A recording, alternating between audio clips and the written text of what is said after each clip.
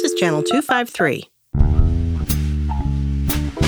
In this episode of Crossing Division, folks really have to get involved on the project by project discussions and debates in order to make sure that we as government are living up to the ideals that the policies like Complete Streets and Vision Zero and equitable transit access, that we're living up to those, because you can build a really great Complete Streets project, or you can build a pretty mediocre one, and folks need to engage on that project level. Channel 253 is a member-supported podcast network. I'm producer Doug Mackey, and I'm asking you to become a member and show your support. Go to channel253.com/membership to join. Thank you.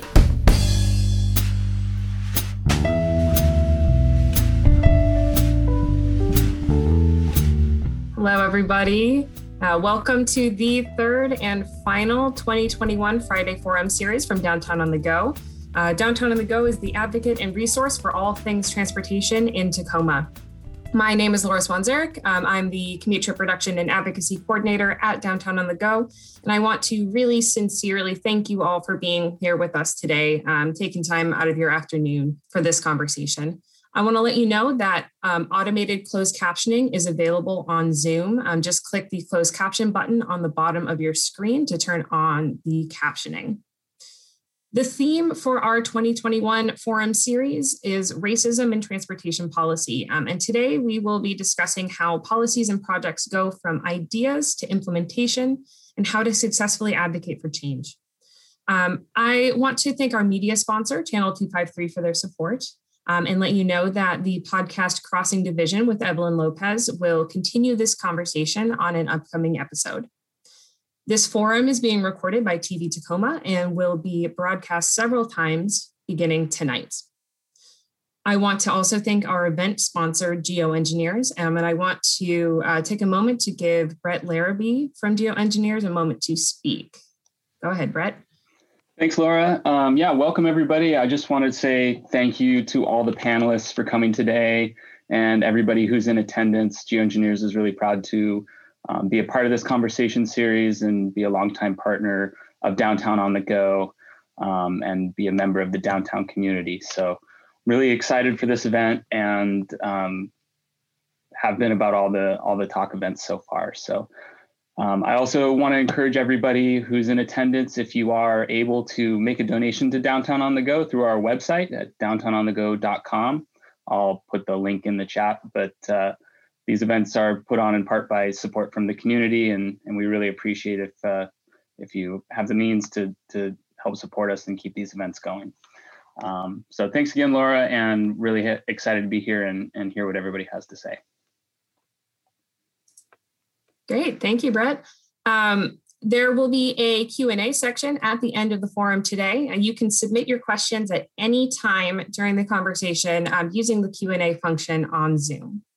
And I want to introduce our amazing moderator, Tanisha Jumper. Tanisha is the Media and Communications Director for the City of Tacoma. And Tanisha, all yours. Good afternoon. So glad to be with you guys for our final forum of the year. They go so fast. It feels like we start them and I'm all excited. And then before I even get good into my groove, they're done. So I am happy to have an amazing panel with me today.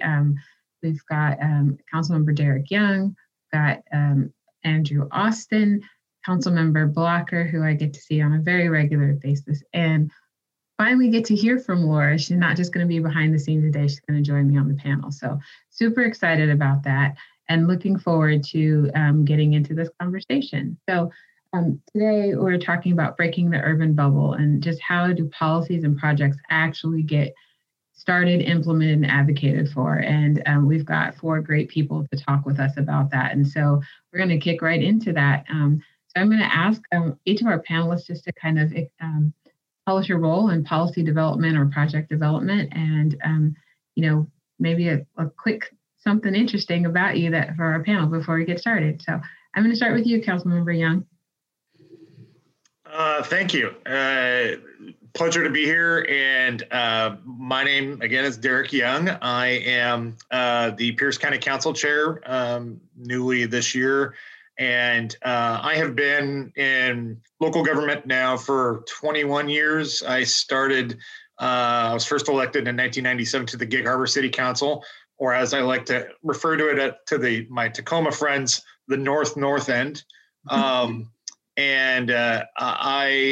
I've been in, I was 16 years a member of the Gig Harbor Council. And then this is my 6th year on the, or I guess into my 7th year on the Pierce County Council. So I'll be terming off here next year. And I guess something interesting about me is that, I guess since we're doing a transit thing, I should just say I am now a transit only transportation guy. So I have started out as an experiment to see how I can, instead of going to choices, making sure that I was relying on transit like so many of my constituents, and just became a thing. That's awesome. Thank you. Andrew, how about you? Sure. My name is Andrew Austin. I am the South Corridor Government and Community Relations Manager for Sound Transit. So I work on all of the projects we work on in South King and Pierce County. So in my current role, I do a lot of taking the internal stuff and translating it out into the communities and then with elected officials, and then take it the other way too, which is always fun. And prior to that, I worked in transportation and transit advocacy for a long time, mostly at Transportation Choices, a statewide organization. Also did some transit work in DC, and also did government affairs in Metro Parks. And I guess a interesting tidbit about me is I think I really miss riding public transit every day. I feel like I'm not doing it because it feels frivolous this time in COVID. So I can't wait to get me and my kids back on the bus and the train. But I have been biking around town a lot, so that's been fun. I'm glad the weather's getting nicer for that.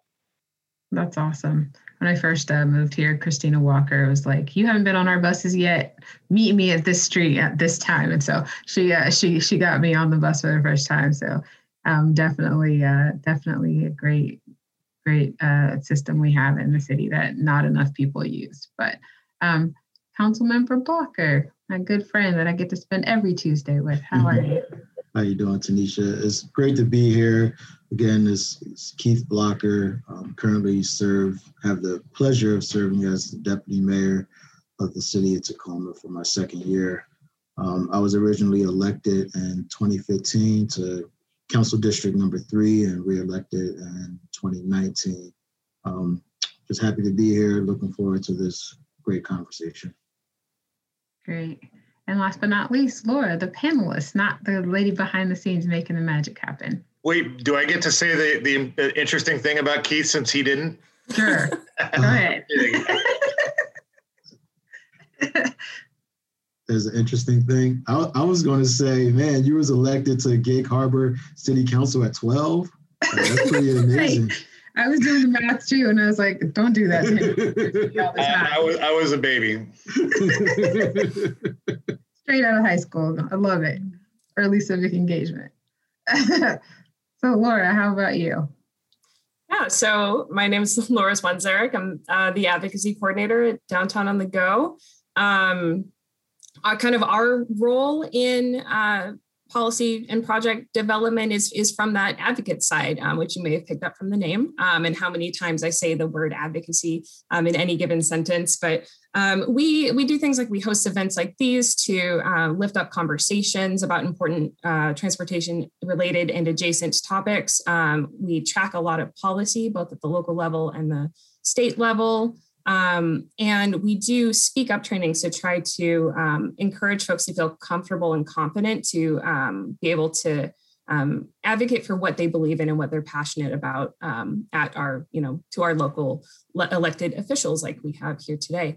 I started riding the bus when I was about 13, and I would just take the bus into Seattle and hop on buses back when there was the free ride zone. So I would just got on a bus and never really stopped. The only time I haven't been a bus rider was when I lived in the woods out on the Key Peninsula. So I was very excited when I came to Tacoma a couple of years ago to be able to get back on buses and to be able to talk to people about how much I love riding the bus. Awesome. Thanks for sharing that. Thanks for reminding me about the freeze zone. That was right before I left to go to college. Like that was available. And I used to I'd actually drive my car onto the ferry to Seattle, park it. I don't know why, but I think just because I was happy that I could drive a car, and then I would ride the bus. And that was probably my first time ever riding the bus. And then I went to Ohio and I lived in a school that was in the middle of a cornfield. So the only way to get anywhere was to get on a non-public transportation bus by this guy named Wilbur. It was a bright green bus, and that's how you could get everywhere. And you had to join his fan club to ride his bus. It was quite an ordeal. So glad to be back on the West Coast. So let's jump right into the conversation. Policies and projects rarely take a straight line. And there's a lot of, what are the common kind of delays and roadblocks on all sides of creating policy, from the staff side? Andrew, you and I live in the same world of developing it so policymakers can pass it. And then from the council side, what are some of the things? And I guess for you, Laura, from the advocacy side, I know people get really frustrated when they're trying to get things passed and all the roadblocks that they hit on that side. So I kind of just want to talk about from all angles, what are those roadblocks and what are some of the ways that policy is delayed. And I see you're unmuted, Keith, so I'm going to call on you first. Cool. So I'll always start with, is it legal and can we afford it, right? So you kind of got to work within those parameters, and from the council and staff or policymakers and staff side, we're aware of that. And I think where the challenge comes is when community members don't quite understand, budgetary constraints, or they question why we spend money here or why we spend money there. And really it's personnel. When we look at our budgets, we're paying people to do work. And that's where the budget increases come. So when we look at creating policy, we'll always start with, can we afford this? How much is it going to cost? Who are the winners? Who are the losers? When people want to know, why don't we just spend money here? Well, when we spend money in one place, that means more than likely we're taking money from another place. So those are the challenges, and we're constantly thinking about the budgets from those standpoints. And then the other part is it legal, right? And I would say that the third part is there the political will to do it? So when advocates are engaging policymakers, my suggestion is to start with is what we're advocating for in alignment with anything that the city or the county is already talking about doing, and then you try to align yourself with what is already written, and then my last point would be try to be as specific as possible. Yeah. When we say broad things like we want to address homelessness, or we want more affordable housing, those are really big issues that oftentimes have some very specific details that we must address before we can get to the big issues. Absolutely. Councilmember Young, you want to add to that? I don't know, is it different at the county? It's similar in many respects. A main difference is just our structure of government. We have an elected executive, while the city has a city manager that's works for the council, and so our elected executive, can have different opinions. So we ended up with that. We end up with that potential for different branch conflict, depending on what the issue is. The thing I would add that a lot of people just don't realize is because we have a neighbor to the north that seems like they have unlimited resources, we can look at our system and be, kind of jealous, frankly, because it's like our system we know doesn't have enough hours, enough frequency, enough service. And so, but there's a reason for that, and it's the budget constraints that Deputy Mayor Blocker was talking about. Is, we've almost entirely localized our transit funding in Washington State, which is a horrific way to an unjust way to distribute those vital services. So for each 1/10 of 1% sales tax that we levy in Pierce County, we can only raise about 60 cents of what King County can. So equal to equal, it's 60% of what they get.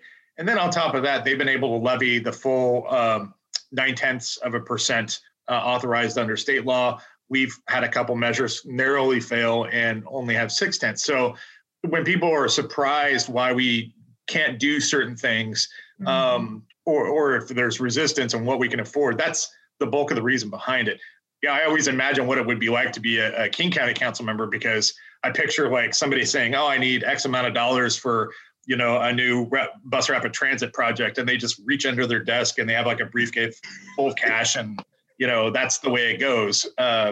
Whereas we have to be really strategic and thoughtful, because balancing both, like if we just based it entirely on what gets the most use, like we'd probably only have Route 1 and maybe, I don't know, one other, but we do have to distribute it somewhat around the system to make sure everyone who has a need can get access to transit. So that balancing act is tough.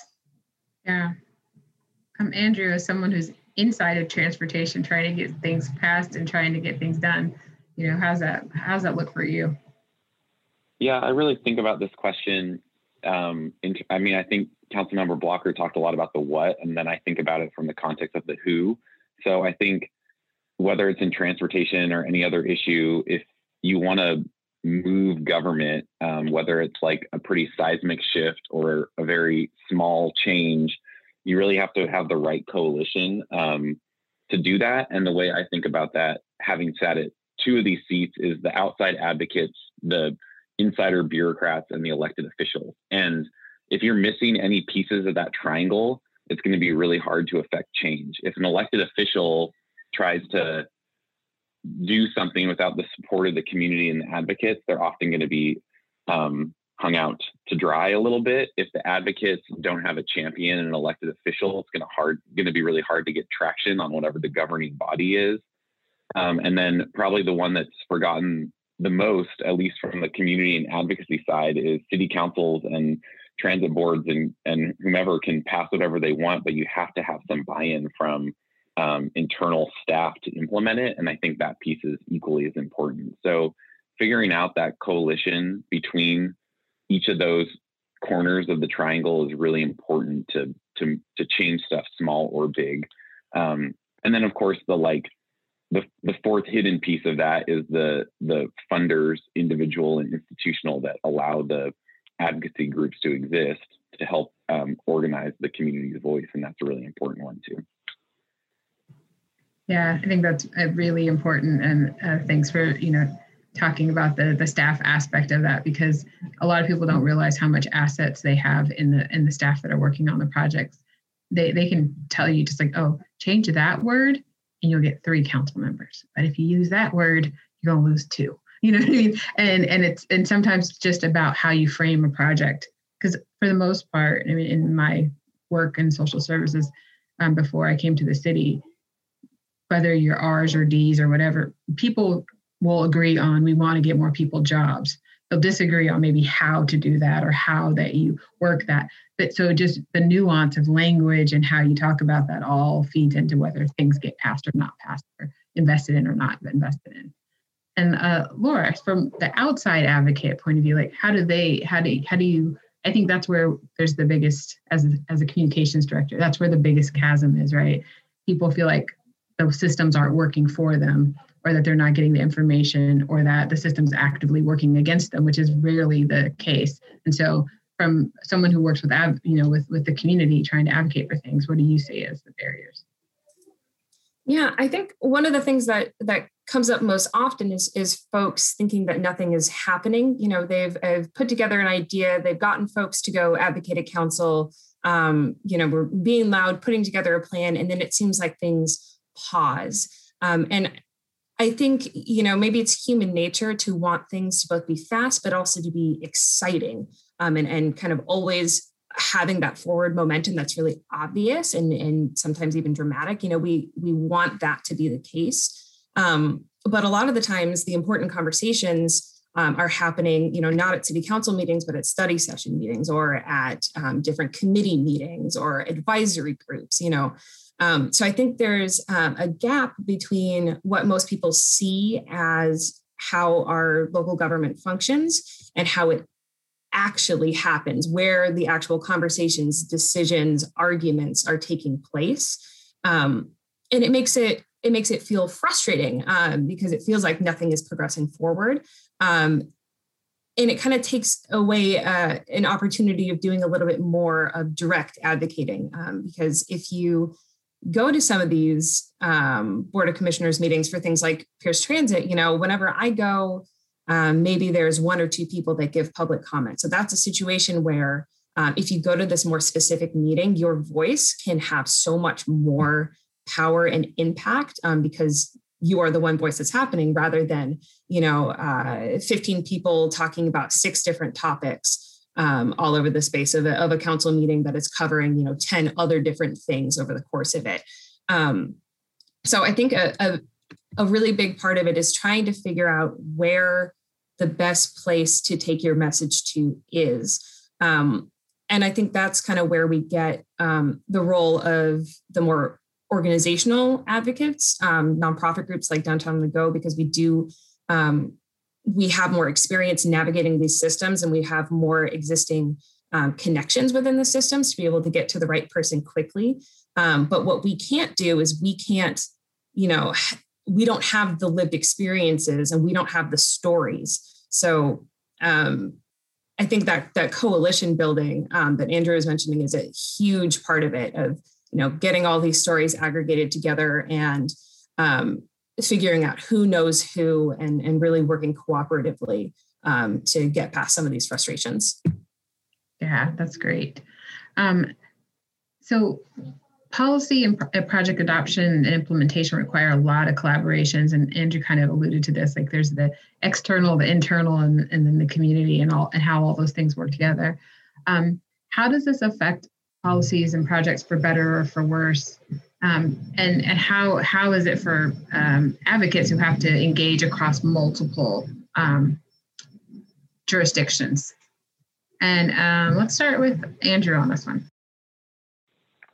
I think this kind of ties into what Laura was just saying. I think it's sometimes confusing to understand which government bodies are really in a position of power. So I think helping folks who want to engage on those issues, and Downtown on the Go definitely does this, as do other groups, navigate that decision-making process, especially on regional issues, is really important. I think the other thing is that a lot of this work oftentimes happens, a lot of the thinking goes into whatever a public process is before you get it to the public. And that is oftentimes done by staff with some key external stakeholder input. But that's just kind of one of the realities of you have to take something out to show people and have them react to it. And that's one of the challenges I think we have in government is finding that balance between when to go public. It needs to be sort of baked, but not so baked that you're not able to receive valuable impact. And I think a lot of times government is guilty or has been guilty in the past of taking something and they're taking something out and saying, any tweaks you want to see, and trying to retool that timing process is something I think we're all working on and is really important. Yeah, and I think sometimes we're guilty of not explaining what tweaks we can make and we can't make. And so then people feel like it is already baked when really it's just that we built it based on the parameters that we actually know. And then we're asking for input, and sometimes that back and forth just doesn't happen in a great. Yeah, and that happens with transit all the time, I think, especially because it's we're doing this project, we want your feedback, and people are well, we want service over here, and it's well, that's not we can't do that as part of this feedback opportunity and scope, but engage us when we do our long range planning in 2 years from now. It's hard. For the houses we'll build 40 years from now. on the city side of things. Councilmember Young. I really do think that the first thing is engaging in a group or an organization, whichever one it is, because you multiply your power bigger than the sum of your parts when you do that. You're more effective as advocates. It's easier for me because just in my district I have like 150,000 people, and we represent a county of over 900,000. So it's hard for me to give the level of attention to each individual person that I think they deserve. But at the same time, if Downtown on the Go or Transportation Choices comes to me, I know they represent a group of folks who are like-minded, at least in some sense, with some diversity, obviously. And I can act accordingly and get more information. The other thing I would say is that you do need to start before the process begins, as Andrew said, because once that staff work has that staff recommendation has come, we can work off of a staff recommendation, but it's really hard to completely change course. So, I won't name the project, but there's a transportation project in Pierce County that I loathe with the, just absolute blinding light passion, but because it's so baked in and we're, to use a poker term, we're pot committed on it. It's really hard to reverse course at that point. That's a great point. Deputy Mayor Blocker? Yeah, I think it can be very confusing when, dealing with multiple agencies. And to Derek's point about, certain community organizations have a good understanding of the different levels of government. So if I'm just a regular, community member not associated with any particular advocacy group, it might be helpful to try to figure out who's already talking about this issue. None of these problems are new problems, and a lot of times we hear from people who, they're now noticing something, and it's something that people have already been advocating for, or it's something that elected officials or staff is already really aware of. So so there's usually always some kind of progress or motion on a particular issue, and it's just really important for people to try to align themselves with groups or advocacy groups that are already talking about that issue. Try to get more information. Always tell people start with questions as opposed to assumptions. I've even seen this with newly elected officials, right? They come in and they're like, "Why aren't we doing this?" And it's like, well, we've already been working on that, right? So it's really important to kind of get a better understanding of the lay of the land, try to figure out who's already upset about this particular issue, and try to align yourself with the work that's already being done. Yeah, I think the other part of that is that one of the best things about Pierce County is that how diverse Pierce County is, from rural to urban to demographically, age, military. You've got all of that, which also makes that really hard to come to a compromise that everybody's going to agree on. And so I tell people, if you get 65% of what you want, you should go throw yourself a party. That is a good day, and I don't think people recognize that. They're so passionate about the things they're passionate about, and they should be. But I've yet to see in my 6 years at the city, and today's my anniversary, 6 years at the city. In my time at the city, I've yet to see one issue where everybody's on the same page about it. And for every person I can see who's adamantly for it, there is another person who is adamantly against it, and they feel like their reasons are just as valid as the person who is for it. And so I think that's one of the interesting things, when you live in the nonprofit world, everyone who comes to you is pretty much aligned with you and in alignment with what you believe. But when you're in city government, we don't get to pick and choose who we represent and who we support. And that makes it really hard sometimes to come to satisfactory answers.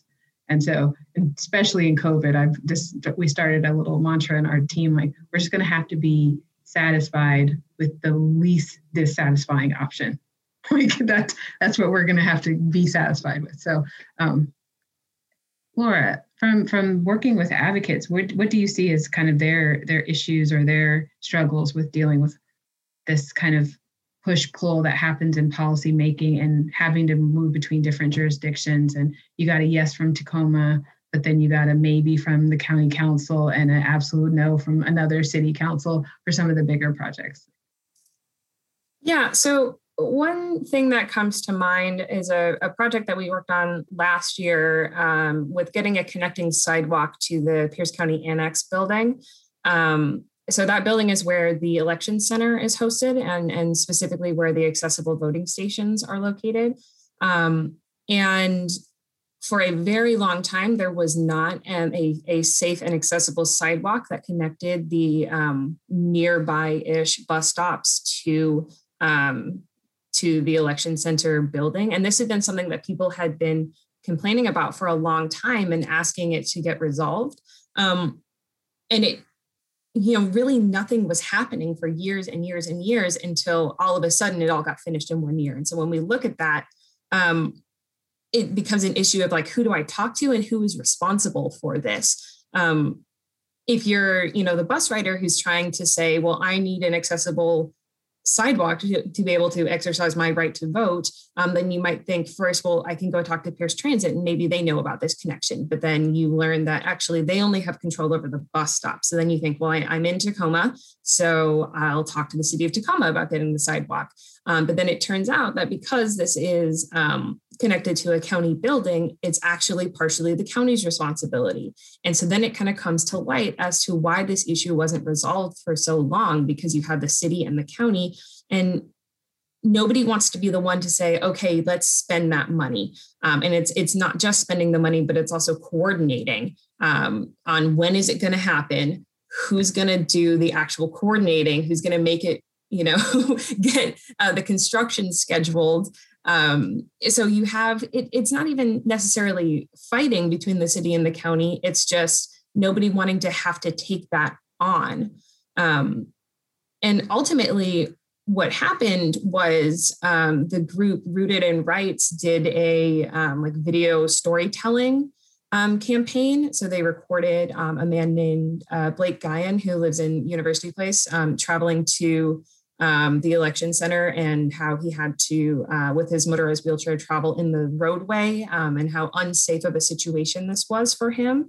And that went kind of locally viral. And that finally got the attention of some city elected officials, some county elected officials, enough to get those champions to push through the I don't want to take responsibility for this aspect of this multi-jurisdictional problem. And I think that really, it speaks to the power of storytelling, of actual lived experiences, to get people on your side and connected with what you're talking about.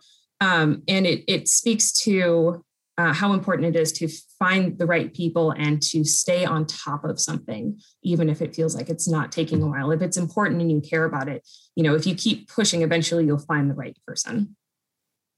No, I think that's great. So we're going to head into our last question, but I want to invite the audience to start submitting their questions now. So if you push the Q&A button and submit your questions there, we're going to get to your questions in a couple of minutes when we get through this next question. This next question is a big one. I spent about a third of my job on it. And when it comes to advocacy and just engagement in general, there are some inherent issues around representation. Often the people most affected by the policy decisions are not in the rooms where those decisions are made, while the status quo remains overly represented. Why does this continue to be such a hard problem to solve? And what are the ways that policymakers and advocates can address it head on? Laura, I'm going to have you go first this time.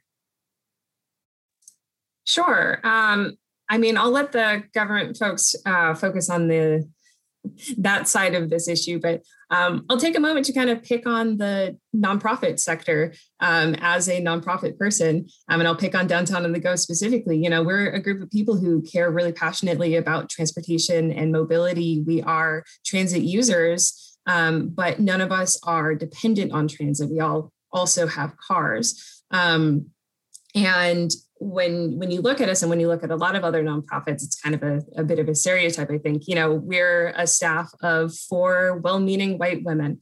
And that, that doesn't mean that we care less, but what it does mean is that we need to do this work of making sure that we're actually hearing all of the voices and all of the stories that are out there in Tacoma about mobility, because, with the way that our world kind of works, we exist in our bubbles, and being like a white nonprofit entity that, we can't go into a community and expect folks to just automatically trust us and like believe that we're on their side and all that. So, the nonprofits, the advocacy groups need to continue to challenge and grow and reflect and accept criticism about how we're doing our outreach.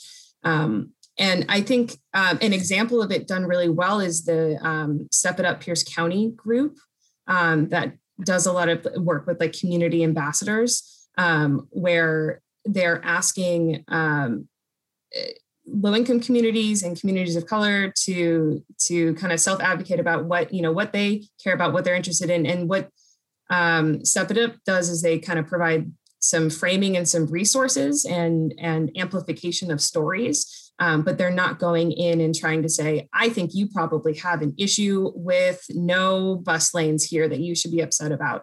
They're actually listening to people's stories and needs and wants. So there's definitely a lot of growth that needs to take place in the nonprofit side of things as well. It's not just the government side.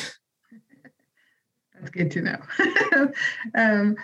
Let's go with Deputy Mayor Blocker. Yeah, that's a great question, and it's so hard to address. First you got to have the will of government to recognize that they are maintaining the status quo, and then on the outside, when it comes to community advocates, we got to be thinking about the long game. And like this instant, we want change right now. Expectation is I've never seen it, and yet we still expect it, as community members. And then, thinking about something that, Tanisha brought up, like we live in a world of compromise, and I would say over the past, 5+ years or so, the word compromise has become like a nasty word when it comes to community advocates or social justice warriors. The idea of compromise has become a bad thing. So even when you get individuals like myself or Tanisha who come from historically underrepresented communities, once we cross that line of being amongst the status quo, we lose a little bit of credibility, right?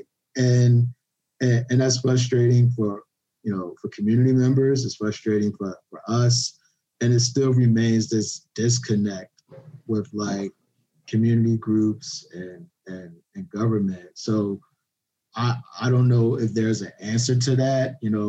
Just by being in our roles, we lose a little bit of trust. And community groups, work hard to get people in the right seat, in the right position. But the reality is it's the system, not so much individuals that hold up things. You could have, everybody could be on board about wanting to make changes around racial justice, right? Everybody could be on board with, wanting to make change about environmental justice. And you still have the system at play in terms of policies, procedures. And then, even when we're all on the same page, we're on different paragraphs, right? So you have that. It's like, how do you, like, trying to get individuals in alignment to move institutions is challenging. And this is the last thing I say. I always say, when we think about institutions or cultures, right? We're talking about shifting cultures. We all start, most of us start off with our mom and our dad, if we're lucky, right? Or somebody in the house, a guardian. And then you go to grandmom's house, right? And grandma has a whole nother system, a whole nother institution, and grandma won't buy the new fancy microwave because she loves her toaster oven. All right. And just think about how hard it is to get grandma to shift on anything. And when we come into institutions, we kind of expect, us to change cultures or one person to come in and change the whole dynamic of the institution. And generally speaking, it's not realistic. So those are some of the challenges that I see in terms of, moving any government or any institution or any nonprofit. Like, it's just really hard from all those standpoints. Yeah, I think that's really important stuff. I'm gonna move to you, Andrew.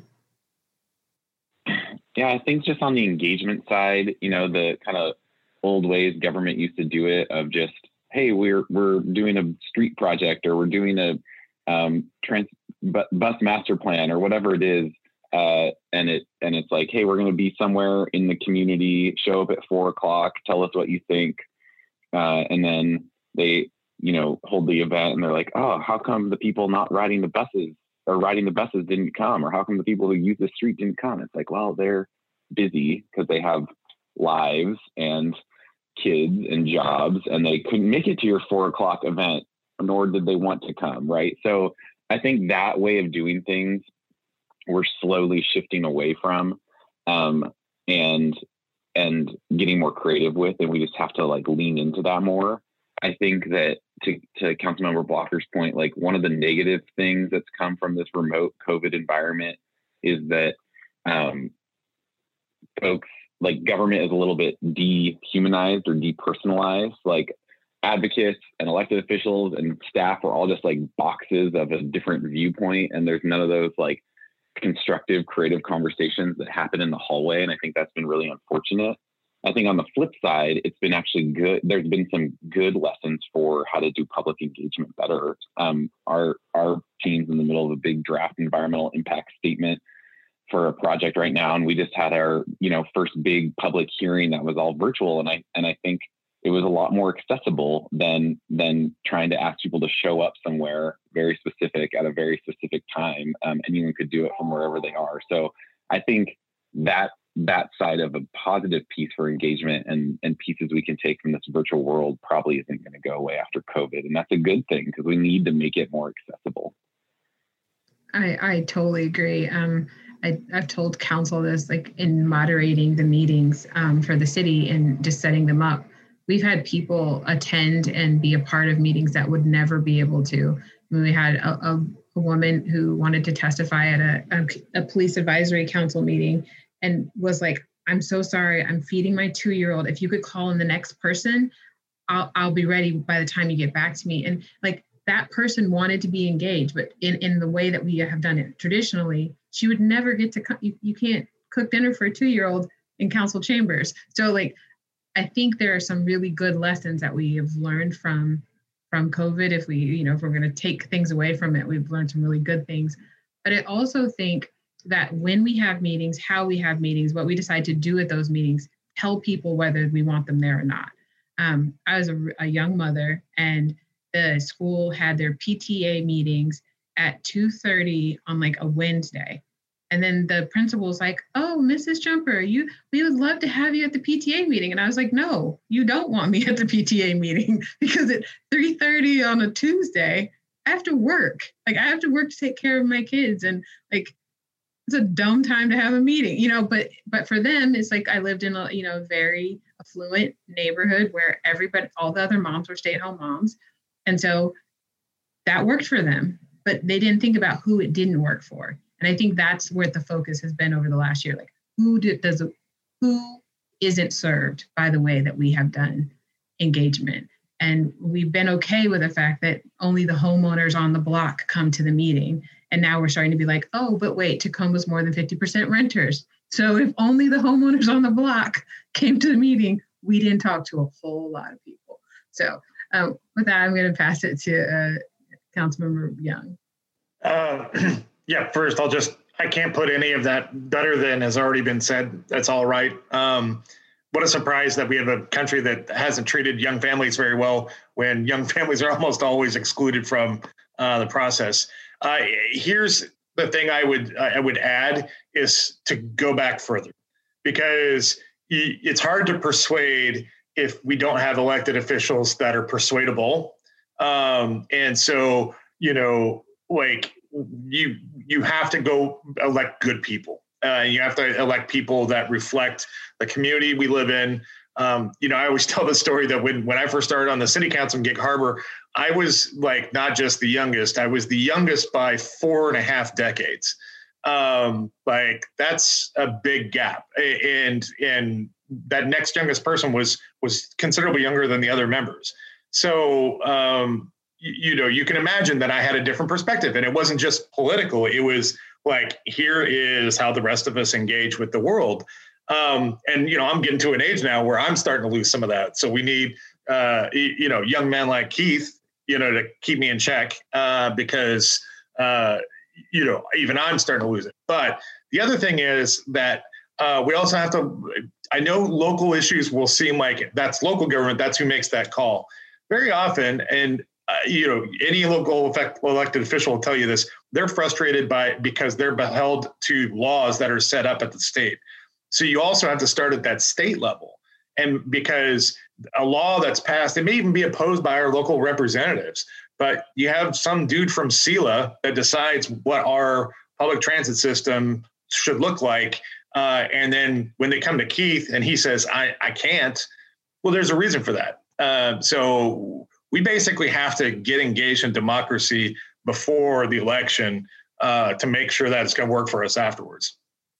That is a perfect way to wrap up that. We've all got to get engaged in democracy at all levels of democracy, because even it doesn't stop at the state. The state can only do what the federal government will allow them to do at some point. And I mean, Washington's pretty good at suing the federal government, but I mean, that's not the way we want to get things done in our state. So, we're gonna wrap up us talking to you, and we're going to start answering some of your questions. Hello, this is Eric Hanberg, host of the Channel 253 podcast, Citizen Tacoma, and a proud Alaska Airlines frequent flyer. Everything in our day-to-day life seems to involve more hassle these days, so it feels good that Alaska Airlines is making something easier. Alaska has made air travel virtually touch-free. Here's the rundown. When you check your bags at the airport, you won't have to touch the kiosk to print your bag tags. They'll print when you scan your boarding passes, or you can even print them from home. When you board your flight, they can scan your boarding pass from as much as 6 feet away.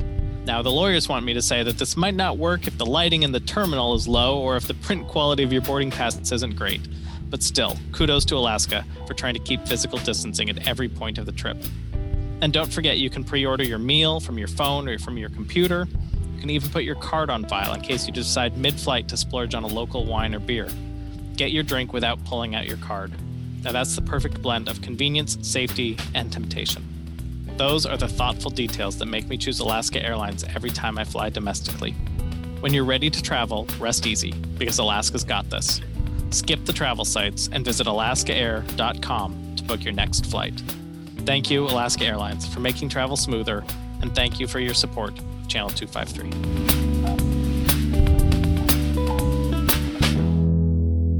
So our first question is, how can community members support better, more just funding for transportation in Pierce County? I don't know who wants to take that question. Andrew, do you have an idea since you're in it?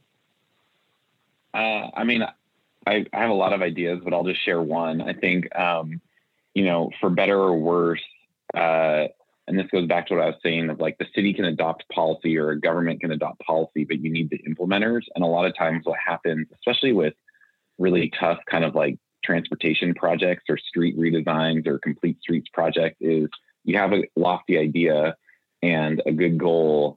And then once folks don't like it because change is hard, it gets whittled down to like the lowest common denominator to make sure that it just happens. So I think for better or worse, to that question, folks really have to like get involved on the project by project discussions and debates in order to make sure that we as government are living up to the ideals that the policies like Complete Streets and Vision Zero and equitable transit access, like that we're living up to those, because you can build a really great Complete Streets project, or you can build a pretty mediocre one, and folks need to engage on that project level for better or worse.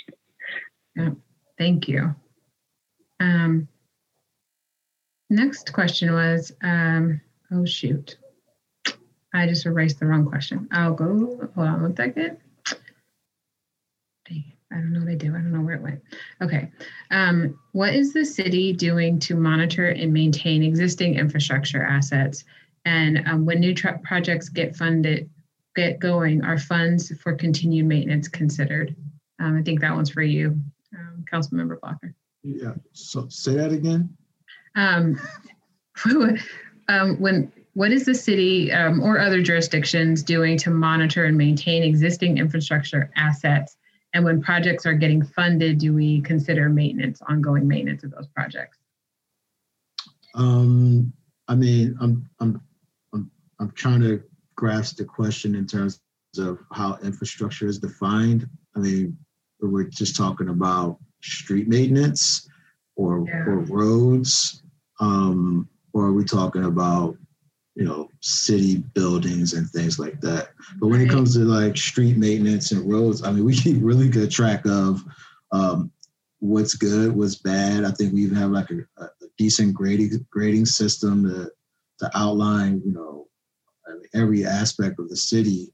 And then with us doing a great deal of work of investing in road and street maintenance, we're doing a really good job of tracking that. And we're looking at it from an equitable standpoint. We want to make sure that, we're not just fixing all the streets in the north end. We're really making sure that each council district is getting his needs met. So we could, that was voted by the public, right? So we want to make sure that there's an equitable distribution of that street maintenance service.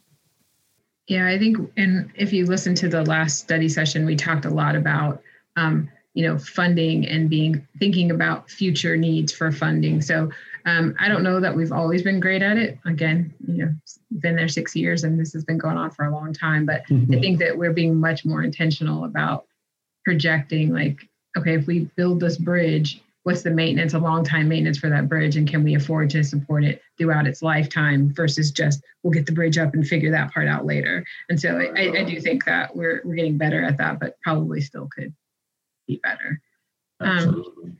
Councilmember Young, do you have anything to add from the county perspective on that? Only that it's a little different because we have like a special set aside road fund that that's guaranteed revenue from property taxes, and so that makes budgeting a little bit different.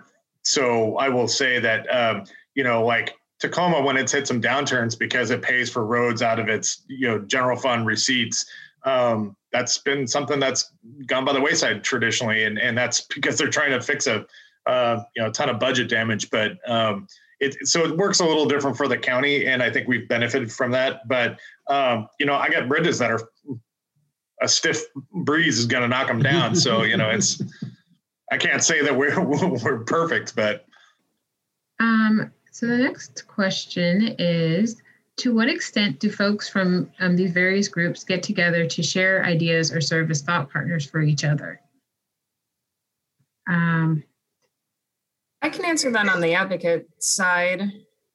So there's a couple of Pierce County specific groups where folks who are interested in like transportation, land use, trails, things like that get together. There's two that meet monthly.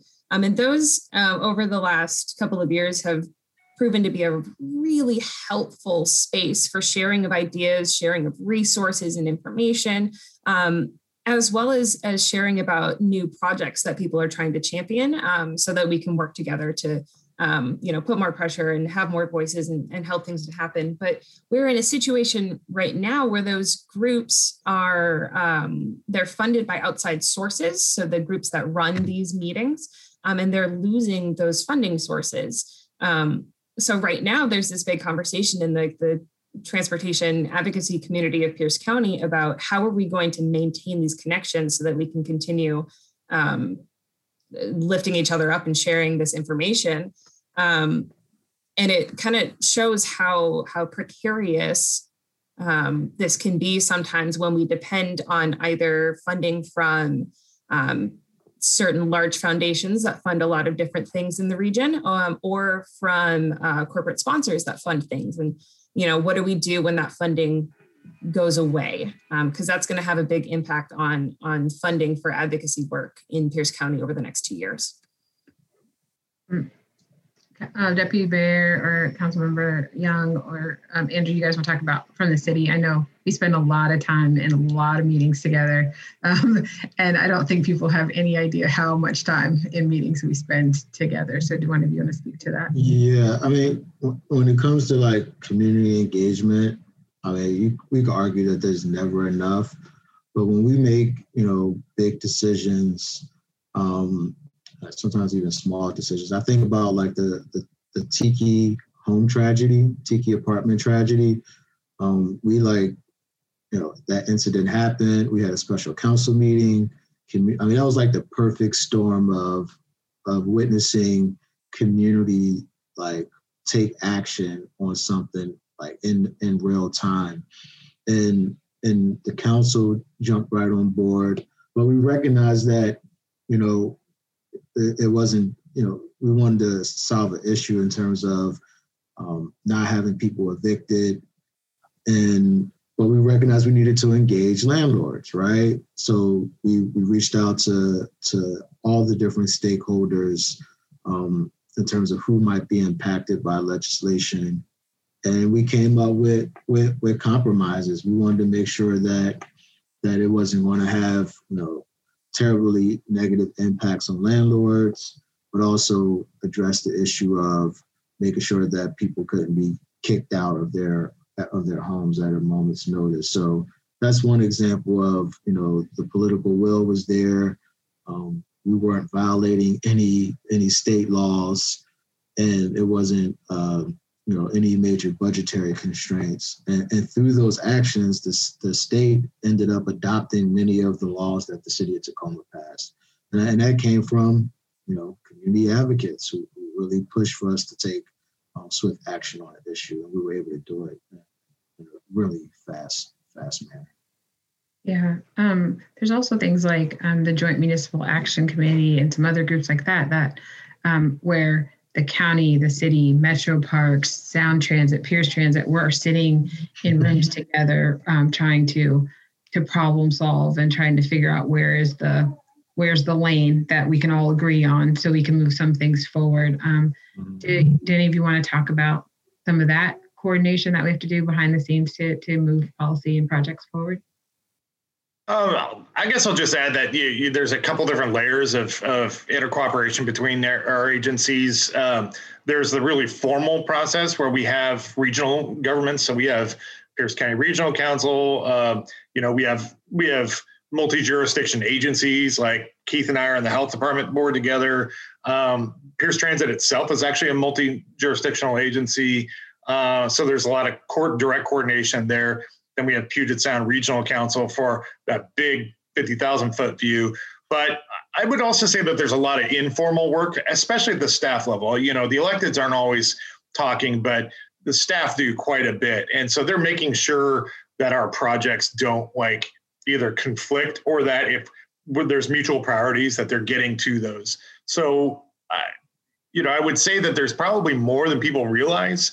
But at the same time, we can still do better there, I think. I agree. I think we can get in two more questions. And so one is, what does transit mobility look like in rural Pierce County? So that's probably for me. And I will say transit is basically non-existent in the rural areas. And it depends on your definition of rural. We have some kind of ex-urban cities like my own. I'm sort of at the north extent of of Pierce Transit's bus service, but in East Pierce, a lot of them were completely cut out. most of this happened back, it's been about 10 years now. It was during the Great Recession that service cuts were steep. I mean, because it's reliant on sales tax revenue, when sales tax plummeted, Pierce Transit really got hurt. And so they basically decided that we're going to make these steep cuts to try to protect the system while we go out to the ballot to ask for more money. That didn't work. And so some more rural and suburban jurisdictions, including the county, decided we want out, basically, if we're not going to get more service. And so the county council made a decision to pull out the bulk of the, basically all the rural areas. And then some of the urban unincorporated area even. A little bit of that was pulled back. And so we were able to protect that Parkland Spanaway area that was mostly going to come out. But it was their decision.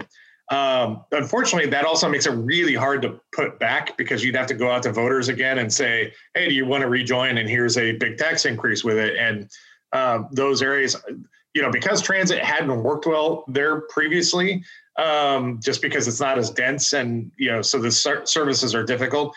They hadn't really supported transit in the past. And so there was this sort of self-reinforcing vicious cycle where, you almost ensured that the areas, they were mad because they didn't get good service.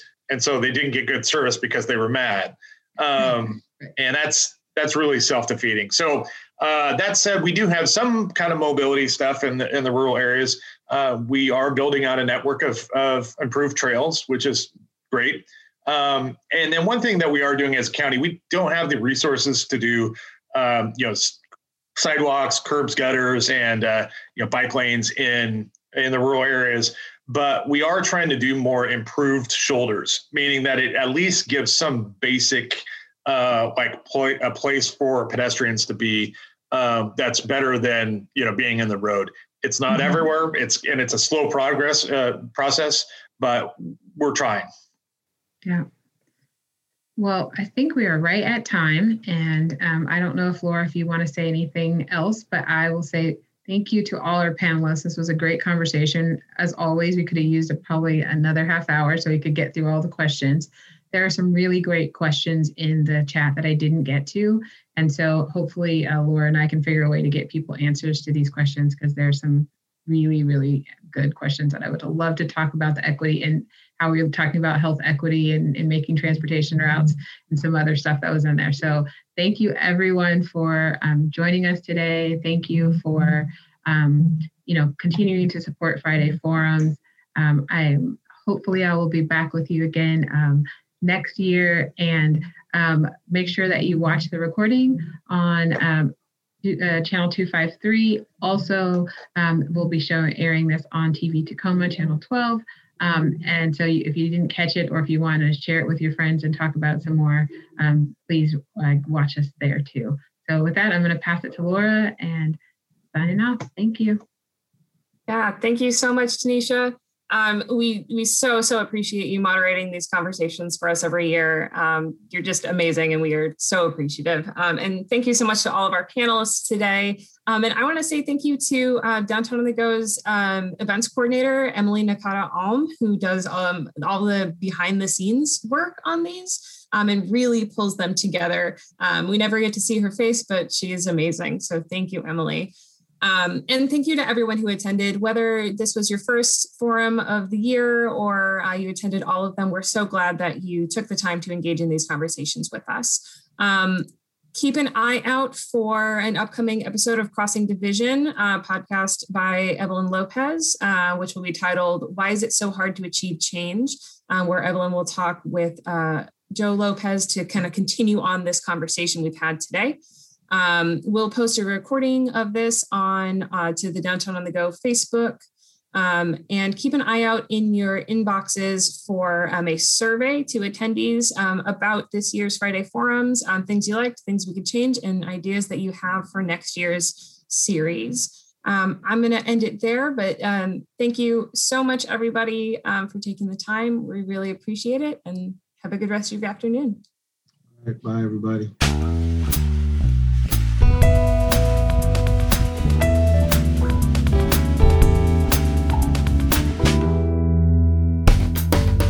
Did you know Channel 253 is member supported? I'm producer Doug Mackey, and I hope you will show your support by going to channel253.com/membership and join. Thank you. Crossing Division is part of the Channel 253 podcast network. Check out our other shows. Nerd Farmer, Interchangeable White Ladies, We Art Tacoma, Move to Tacoma, Taco Man, Flounders B-Team, Citizen Tacoma, What Say You, and Gimme the Mic. This is Channel 253.